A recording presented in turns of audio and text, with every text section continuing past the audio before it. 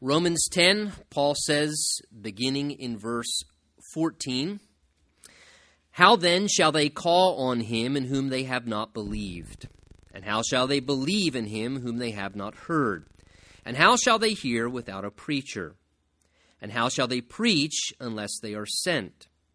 As it is written, how beautiful are the feet of those who preach the gospel of peace, who bring glad tidings of good things. But they have not all obeyed the gospel.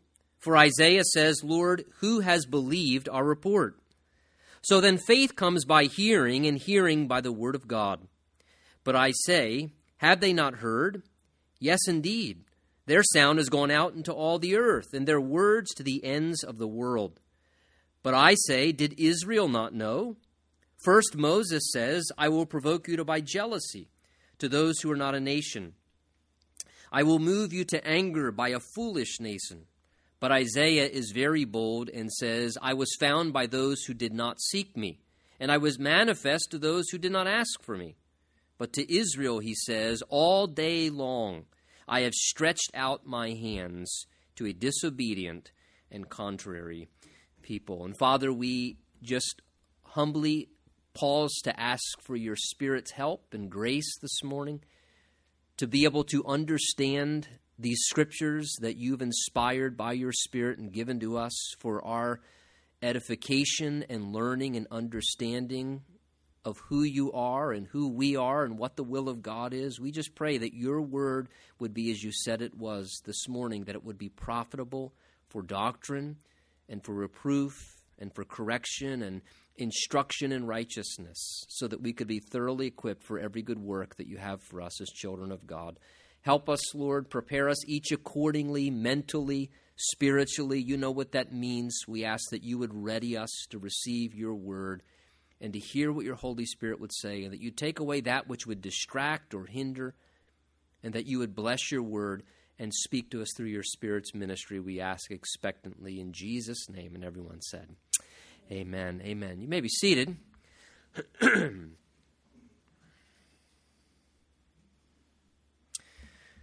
Two words as we begin this morning. One is responsibility, and the other is rejection. Responsibility and rejection. Those two terms, it seems that there is two truths that are connected to them, and that would simply be this. Would you agree that nobody likes rejection? Would you agree with that? By the same token, would you agree with this? It seems that nobody wants to ever take responsibility. Isn't that true as well?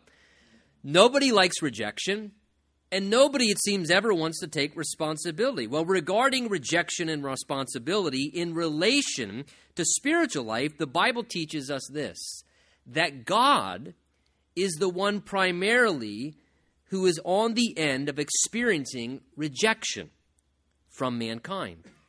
And secondarily, God also holds humanity responsible for their personal choices and their actions and their decisions.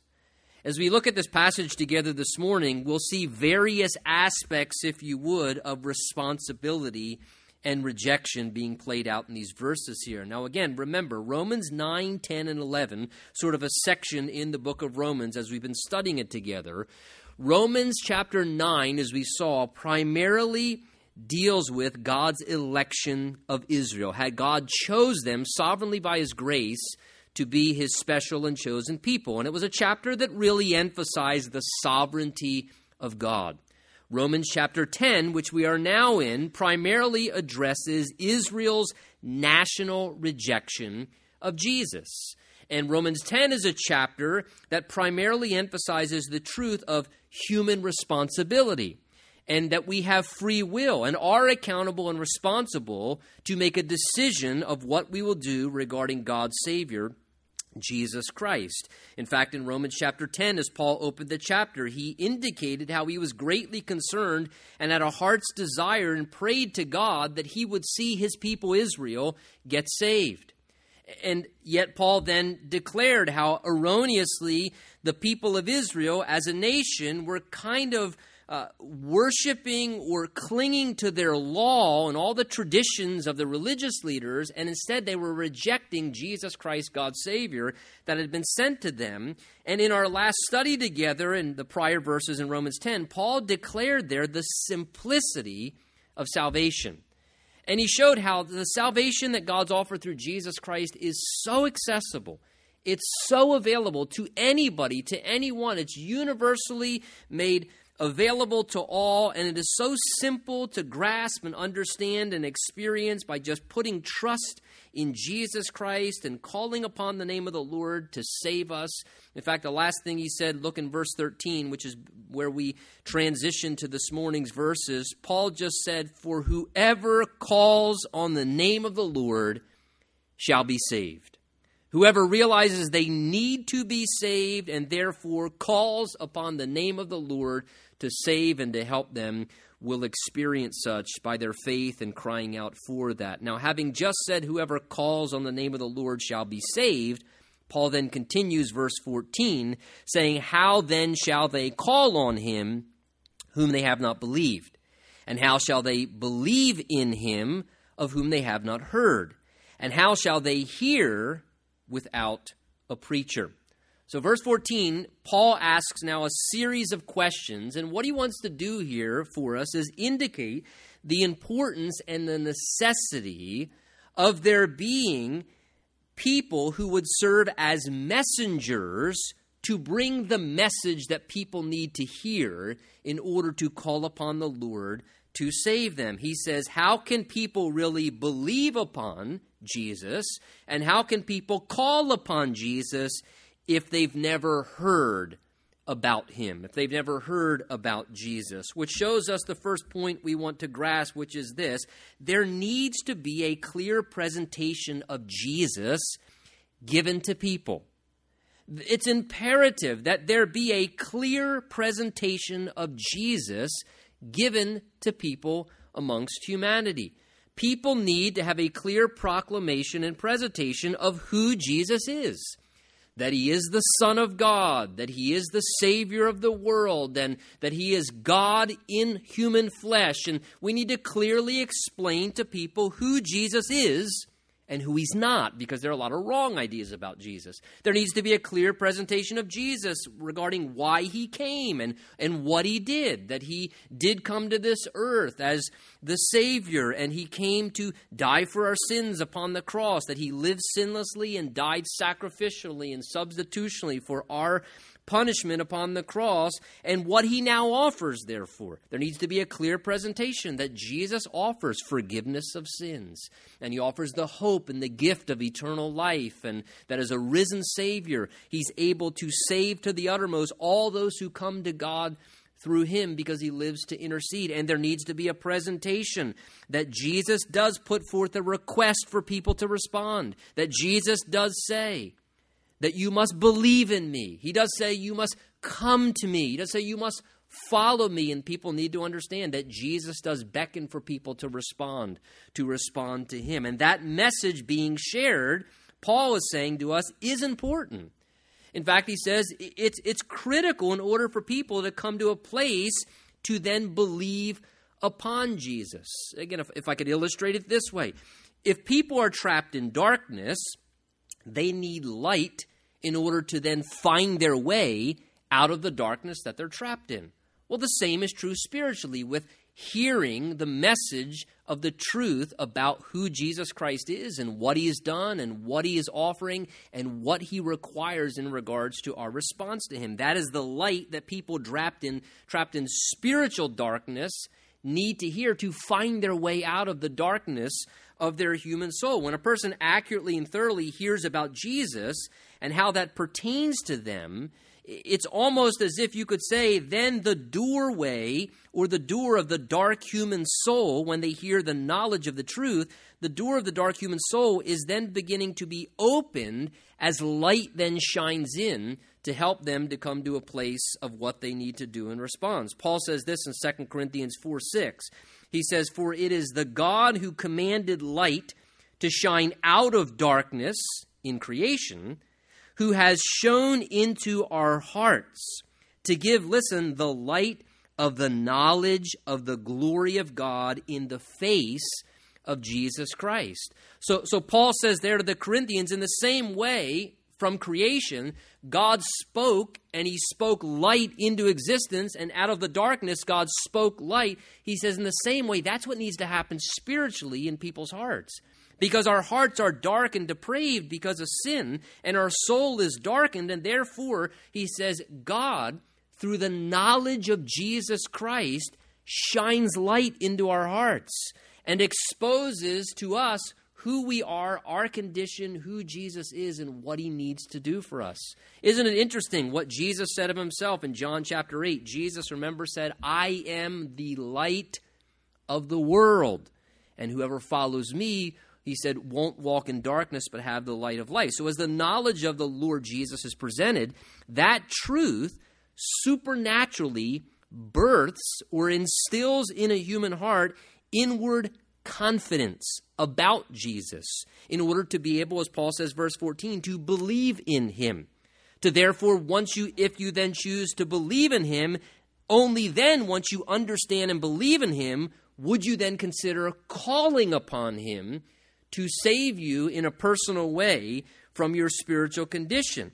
Now, Paul's saying here logically in verse 14, at the end of it, if it's true that people need to hear about Jesus to believe upon him and then call upon him for salvation, Paul logically concludes the end of verse 14, so therefore, how then shall they hear, he says, without a preacher? He makes a logical conclusion that somebody has to proclaim and announce the message to them. Both Jews and Gentiles needed a preacher, someone to proclaim the truth of Jesus Christ to them so that they would understand, which brings us to a second thought. And in order for a message to be communicated, it needs to come through a messenger.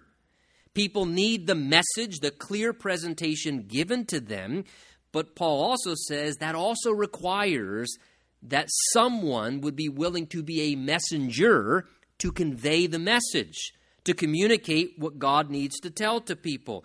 Now, when we see that word, look at it, verse 14 there, preacher, all different kind of ideas come to our minds. Some may be good, some may be negative, some may be pretty odd and peculiar. But when we typically hear the word preacher, we usually envision someone speaking from a pulpit, whether it's in a church service, whether it's in some type of an organized Christian meeting or venue.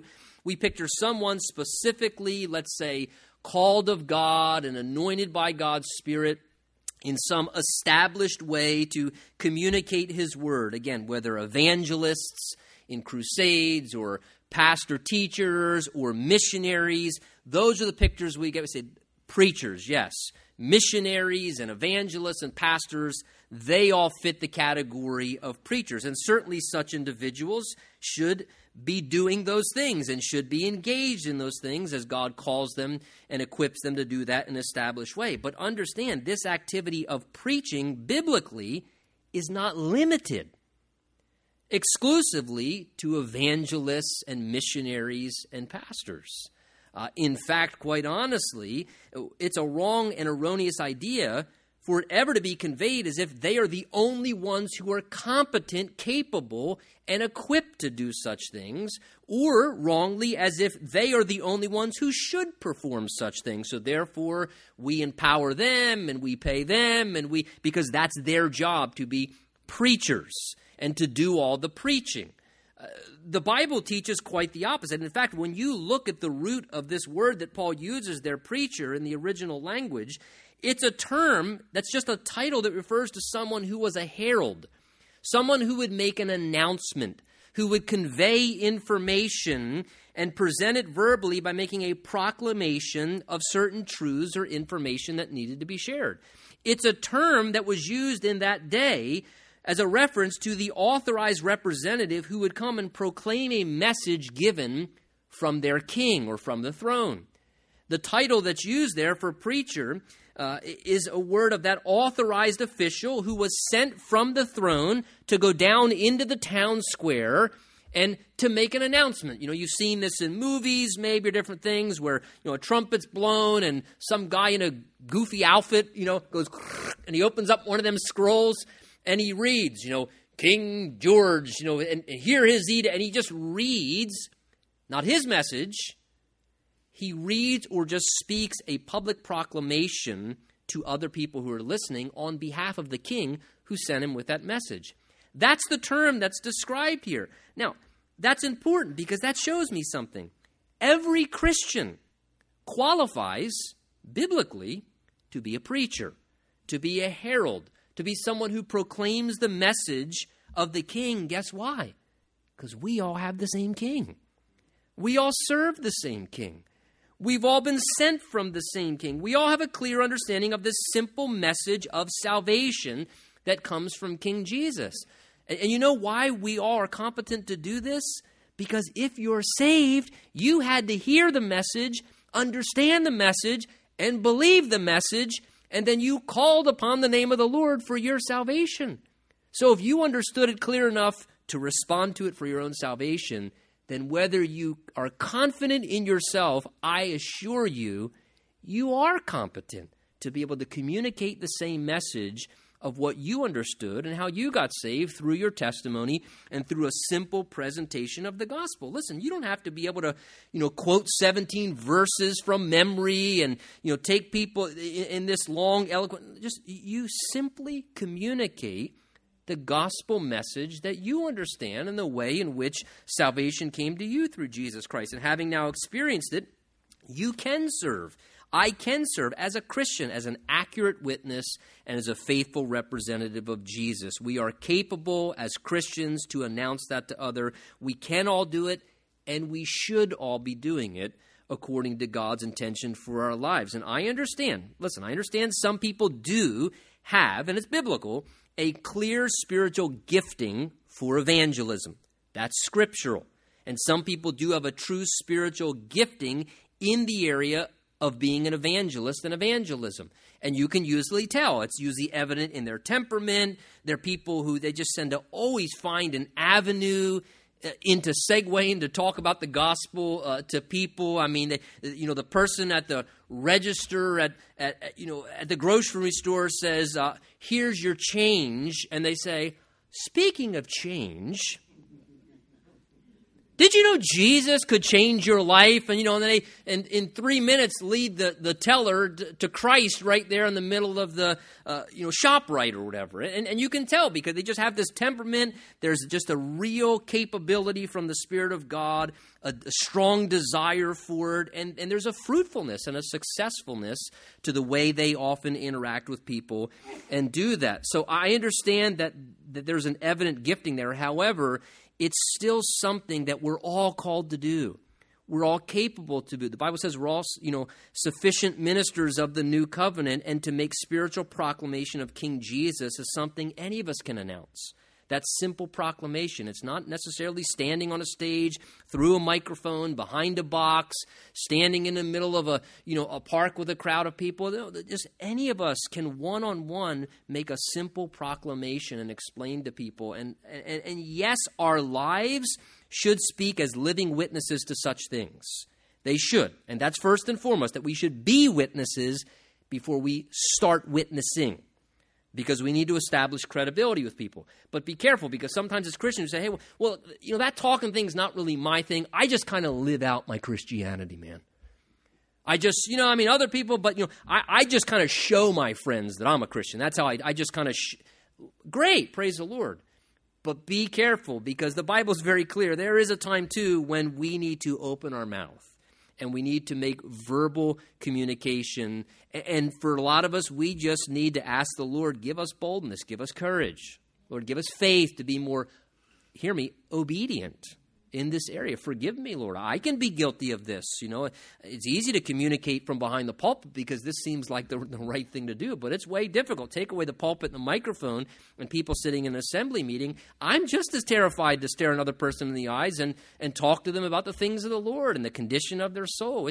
It's a challenge for all of us, but it's an area that there is definitely an onus and a responsibility upon our lives. Well, Paul says, verse 15, and how shall they preach then, he says, unless they are sent? So notice, those who are to go out and proclaim or announce the message, he says they also need to be sent forth. How can they proclaim or announce unless they're sent forth to do it? The idea there is they must be authorized. You had to be authorized to be sent from the king or the throne to go out and make that proclamation there in the town square. You have to be empowered or enabled to speak on behalf of the throne. And Jesus has testified throughout the Gospels when we read them that this is indeed a part of his plan and that he has sent forth his disciples with his authority to speak and to preach and proclaim the gospel on his behalf. John 20, verse 21, Jesus said, "As the Father has sent me, I also send you." During Jesus' ministry, we see him. He calls 12 disciples to himself, and it says he gave them power and authority, and he sent them forth to preach and to minister. Later in Luke chapter 10, Jesus then expanded his outreach and evangelistic ministry, because there in Luke 10, we read these. "After these things, the Lord appointed 70 others also." So see, it was more than just a select group of an ordained 12 ministers. He sent out a group of 70 people and sent them 2 by 2 before his face into every city where he himself was about to go. And he said to them, "The harvest is truly great, but the laborers are few. Therefore pray the Lord of the harvest to send out laborers into his harvest. Go your way, behold, I send you out as lambs among wolves." So Jesus, even before he ascended, what were his final words? Mark 16, Jesus says what? Go, preach the gospel to every creature. Matthew chapter 28, verse 18 to 20, you can write it in your notes. Many of you know it. We call it the Great Commission, where Jesus says, "All authority in heaven and on earth has been given to me under heaven."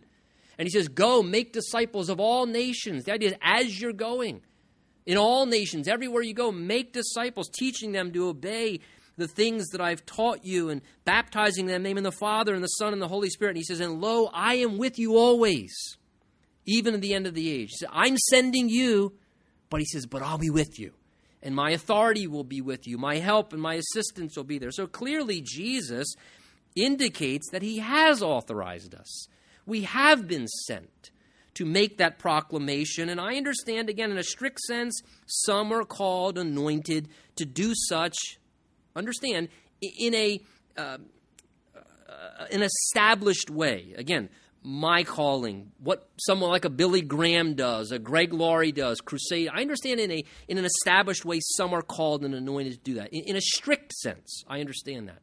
However, in a broader sense, this opportunity and responsibility rests on all of us as Christians, as servants of the Lord. We are competent and capable. We have been commissioned and authorized with his authority. And the content of the message, let us remind ourselves, is not ours.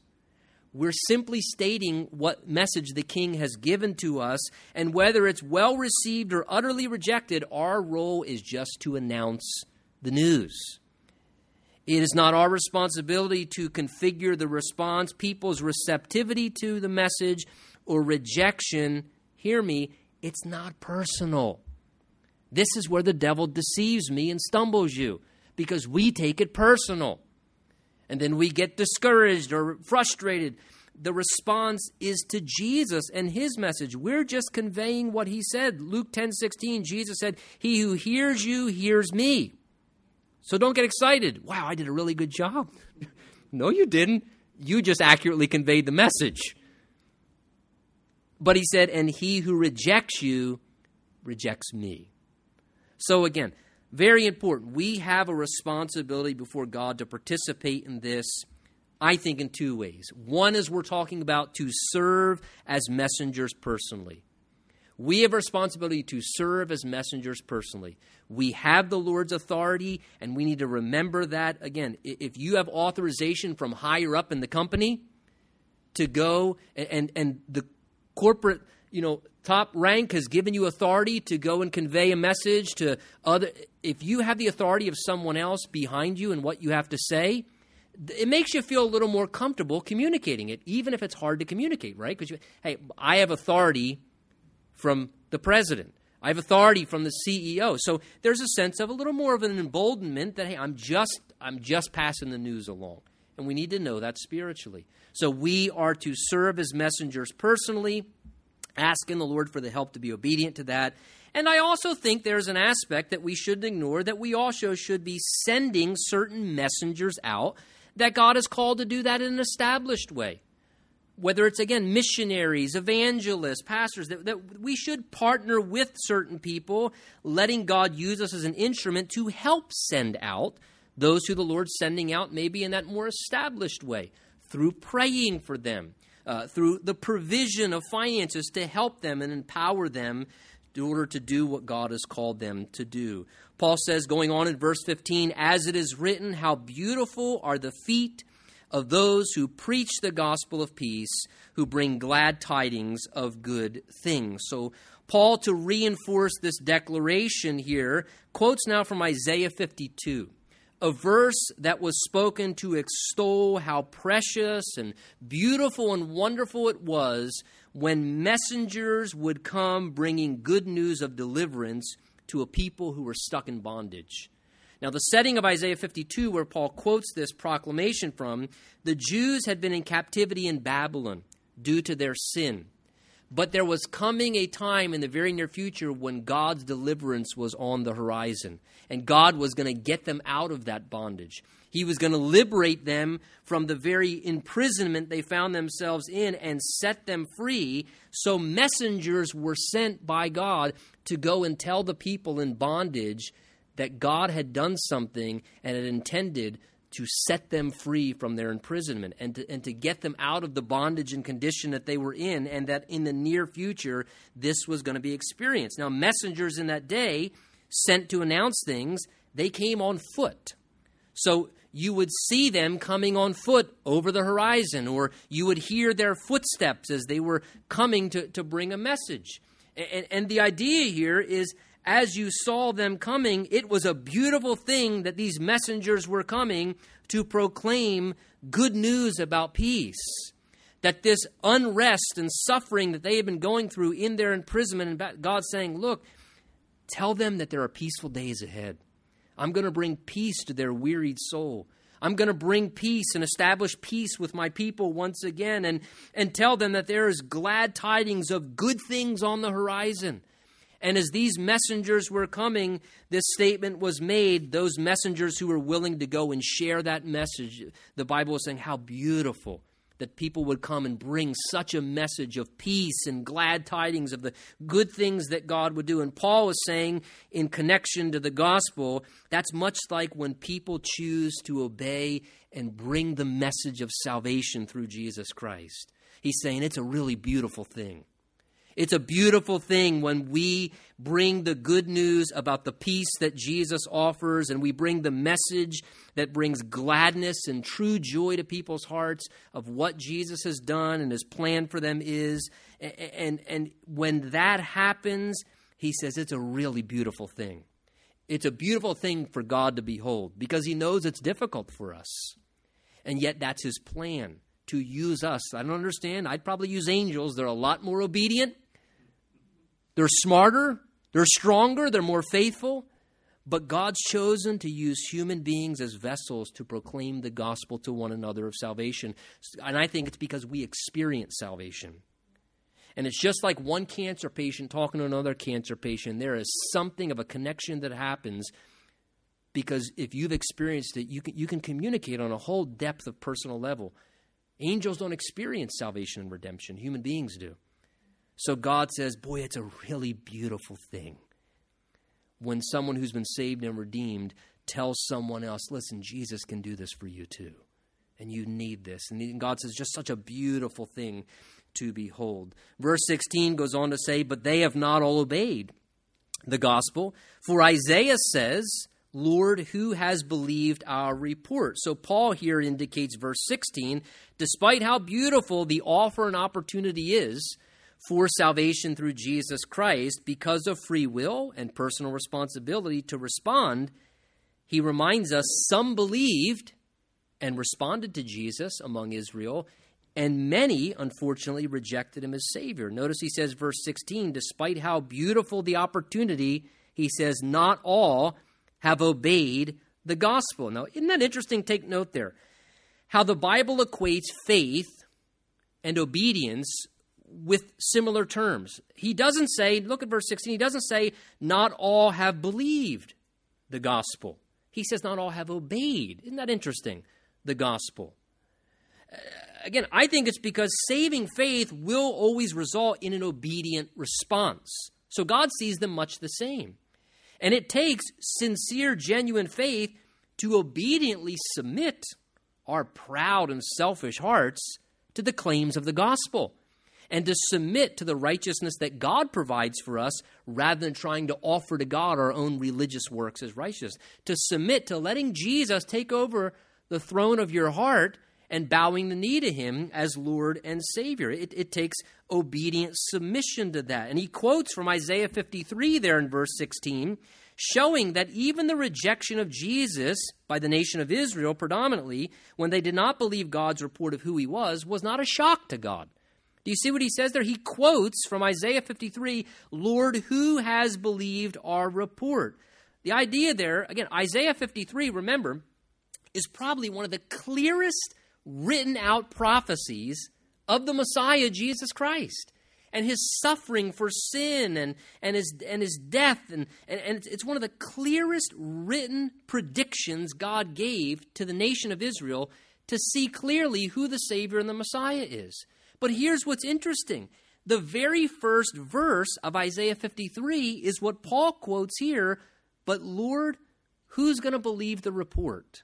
Who's going to believe the report and the announcement of who Jesus is and who he will be and what he'll be like when he comes? That's so interesting. God, knowing humanity's ability to have such a hard heart, he was not even shocked by the rejection of Jesus Christ by many among the nation of Israel. It's almost as if God says here, even though I'm going to make this so clear and so obvious, that I'm going to write it out so specifically 700 years before it ever happens. To make it so evident and so obvious, he says, but yet still, who's going to believe the report of Jesus when he comes? It wasn't a shock to God. Even the rejection of man was not a shock to God. Paul says, verse 17, so then faith comes by hearing, and hearing by the word of God. So Paul emphasizes here to us the greatest way faith, belief, is stirred up in a human soul, the Bible says, is through hearing the word of God. Now, in connection to what we just talked about, that is why, no doubt, God gave such a clear prophetic description written out in Isaiah 53. That's why God gave such a clear prophetic element all throughout the Old Testament scriptures, because through the word of God, the nation of Israel should have been able to then use the word of God, having heard it and possessed it, to validate very clearly who Jesus was as their Savior and Messiah, so that they would then embrace him through the faith that the word of God gave them to do such. Interesting. God, who created us and gave us the capacity to exercise faith, God himself knows what is one of the most effective ways, therefore, to produce, birth, or generate faith in our hearts. And what does the Bible say there, verse 17? It's through hearing the word of God. Now, many times we think that it's through seeing miracles and signs and wonders, and who hasn't heard it said or said themselves, if I could just see something. God, if you just give me a sign, some wonder, do some miracle. They told Jesus that. Do another sign, do another wonder for us. And we think that to see is to believe. God says, actually, it's quite the opposite. It's when you believe, then you begin to see. And keep in mind the nation of Israel. What was their experience? They saw miracle after miracle after miracle after miracle. Parting of the Red Sea, water coming from rocks, manna coming from miracle after miracle. And what was their biggest problem? Unbelief. The miracles didn't help them believe. Signs and wonders don't guarantee faith. Having experiences don't guarantee faith. Can they work sometimes? Yes. Can God affirm and develop faith in a heart through miracles and demonstrations of his power? Yes. They can work, but there's no guarantee, and the Bible's saying they're not the most reliable thing. They are not the most reliable, effective thing to cause faith within. The Bible says God's word. The hearing of the word of God is the thing that has the most powerful effect to produce faith in a human being's soul. Because there is, if you would, spiritual DNA encoded within the word of God. The Bible tells us regarding the Scripture, the Word of God is living, it's powerful, it's alive, it has power. Peter says it's like incorruptible seed. Within a seed, there's everything encoded within there in the DNA of it to sprout and bring forth life and growth and development. Jesus said in John chapter 6, the words that I speak to you are spirit and life. See, this is so critical. As the Spirit-inspired Word of God is sown into people's ears and hearts, somehow the Bible just says that's what yields faith. That's what generates and produces faith in a person regarding saving faith. That's what generates faith to believe upon Jesus Christ for salvation. It's not necessarily, well, let's do a gospel drama. God could use a gospel drama, but a gospel drama necessarily isn't giving the Word of God to people. People need the Word of God in order to have saving faith in Jesus Christ. Remember what Paul said in Romans chapter 1, verse 16? He said, I'm not ashamed of the gospel, the message of salvation. I'm not ashamed of the gospel because that message, is the power of God unto salvation for those who believe. Same applies to then continuing, growing faith. One of the greatest assets to growing in faith, the Bible tells us, is the Scripture, the Word of God. So I say this morning in relation to us and application for our hearts. Hey, are you wanting to come to a place where I'm not sure if I want to accept Jesus yet? And listen, the greatest place to help yourself develop the faith that you need to put in Jesus Christ for salvation is you need to be open to hearing what the Word of God has to say. That's what will help you come to a place where you put saving faith in Jesus Christ. As a Christian this morning, like me, do you desire your faith to grow, to increase? Do you wish you had stronger faith? Are you saying this morning as a Christian, I want to grow in my faith. I really want to grow in my faith as a Christian. Well, look, God shows us right there how to do it. By taking more seriously, by saying, I need to learn more about God from His Word. By putting myself in a place where I hear God's Word more consistently, because when you hear the Word of God, you learn about His nature and His ways and His works. And as you see more of who God is, you become more inspired to trust Him because you see who He is and you understand how He works. And you have then a factual, credible, reliable basis because you see how God's worked before as you hear and see His Word. And therefore you say, oh, well, then God will work the same today. I can believe Him for it. He worked like that before. In my situation, He'll work the same. Hey, take note of this morning. You can assure yourself this. My faith will always be in direct proportion to my personal participation in hearing the Word of God. Let me say that again. My faith will always be in direct proportion to my personal participation in hearing the Word of God. Oh, I want to grow in my faith. I wish I was stronger in my faith. Well, how serious, how committed, how willing are you to be more disciplined and diligent about making sure you're hearing the Word of God? Because that, the Bible says, is what will be the greatest help and asset. Paul says, verse 18, but I say, have they not heard? Paul says, yes, indeed, their sound has gone out into all the earth, their words to the ends of the world. But I say, verse 19, did Israel not know? First, Moses says, I'll provoke you to jealousy by those who are not a nation, and I will move you to anger by a foolish nation.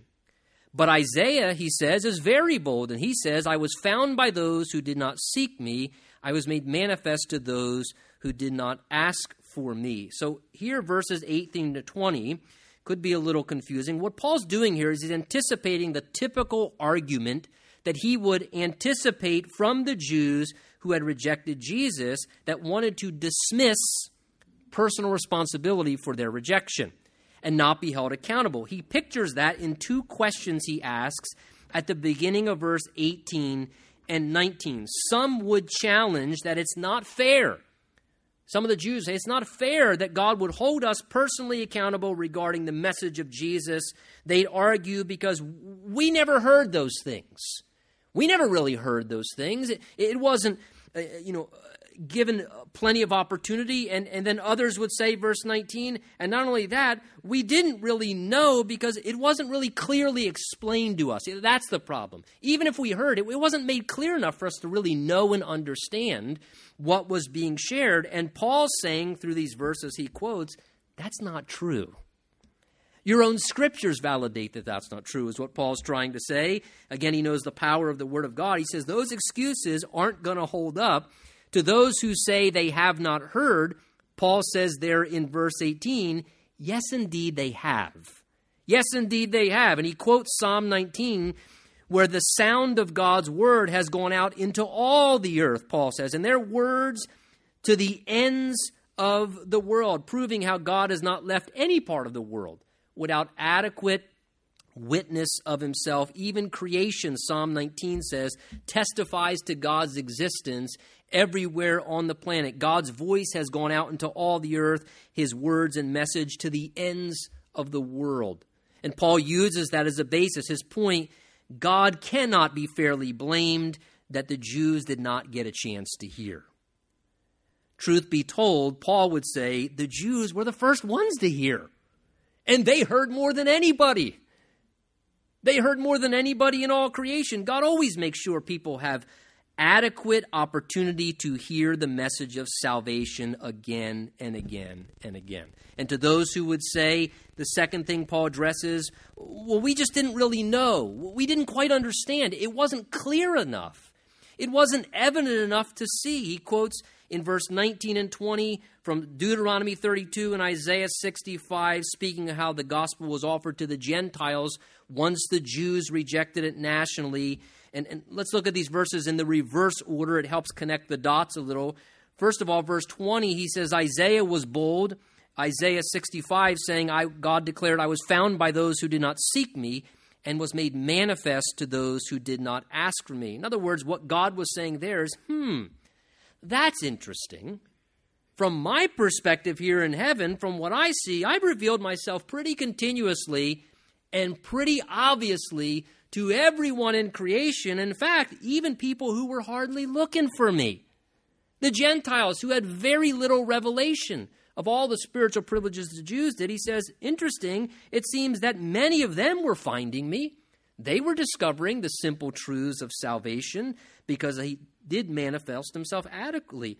And then coming back to verse 19, what Paul also reinforces that Moses declared, he's saying, in fact, the Gentiles being offered salvation and getting saved so rapidly, what the Bible shows us was actually another loving effort by God to try and reach the Jews also. He says there, quoting Deuteronomy 32, God said, I'm going to provoke you, the Jews, to jealousy by those who are not a nation. And I'm going to move you to anger by a foolish nation. Here's what's being said. God wanted Israel to see and to know and to understand so badly that not only did he give them all the privileges of the law and the prophets and the sacrifices and the Messiah coming to them, but God even had another plan set in place, which was once they rejected him as a nation, he would then bring the gospel to the Gentile nations. And as the Gentile nations would begin to get saved and experience salvation, God knew that would provoke the Jews to jealousy to go, wait a minute. How are these people accepting our God? These people know more about the Bible than we do. And God knew that would be something to stir up, almost like jealousy, where an older brother passes up the opportunity. So the father says, okay, then I'll take your little brother. Take him. I offered you a chance. Romans 11 is going to talk more about this. Paul's main point is God did offer the nation of Israel all the opportunity they needed. And in relation to us today, can I say this? God hasn't changed. People offer the same excuses. Oh, I never really heard before. Or it wasn't clear enough. Nobody really explained it to me. And God gives everyone adequate opportunity. He thoroughly, repeatedly makes sure that everybody hears. And he always makes sure that it is very evident and clear, and it's not fair or accurate to blame God somehow that we didn't hear or understand the salvation message. Look what he says finally, verse 21. But to Israel, he says, all day long I've stretched out my hands to a disobedient and a contrary people. So Paul quotes Isaiah 65:2. They're giving, let me say this, God's accurate assessment of what really was going on. The accurate assessment was the problem, as he says, is that the people were guilty of being disobedient and contrary, stubborn, the ideas. Though they're God's chosen people, and he has a future plan for Israel, we'll talk about it in the next chapter. As a nation, they were given so many spiritual privileges and opportunities, but God's assessment is, but they became proud, and they became stubborn, and they became disobedient, were guilty of disobedience to God's will and word and voice. And God did all he possibly could to reach them, to reveal himself to them, especially in Jesus. But they chose to rebel, and they chose to disobey. And they personally, in their stubbornness, took their own path. God says that's the real truth. Now, in light of that, please notice this. Look at God's persistence. Yet God says, verse 21, all day long I've stretched out my hands to them. Now, it's amazing to me that God would stretch out his hands to any of us in humanity. How much harder is it to stretch out your hands in an invitation to people who are rejecting you constantly and continuously refusing you and severely mistreating you? How hard must that be? But yet God, in his persistence, kept stretching out his hands, saying, please, come. You can still come. Hey, this morning, can I ask you to consider a few things? Nobody enjoys rejection, right? We talked about that. But look how patient and loving and persistent God is with people, even though they reject him. Hey, maybe you're here this morning and you've been rejecting the Lord continually. You won't accept his salvation, or maybe you're a Christian and you've kind of been rudely rejecting the Lord in your life recently. Hey, can I encourage you? Look at the Bible here. There's still opportunity to come. God's hands are stretched out saying, look, yes, you've been rejecting me, but the door's still open. Come. I'm still willing to receive you. I've been persisting with your disobedience. And look, if you keep choosing to refuse, I can't assure you when the door and the invitation is going to close. Don't refuse too long. God's offering the opportunity. And if you're here this morning and maybe you've been dealing with the rejection from other people in your life, hurtful mistreatment, I can tell you somebody who understands rejection. That's God. And he can give you the love and the grace to keep persisting if someone has been rejecting you and hurting you, to keep loving them the way that he loves us. Amen? Let's stand together.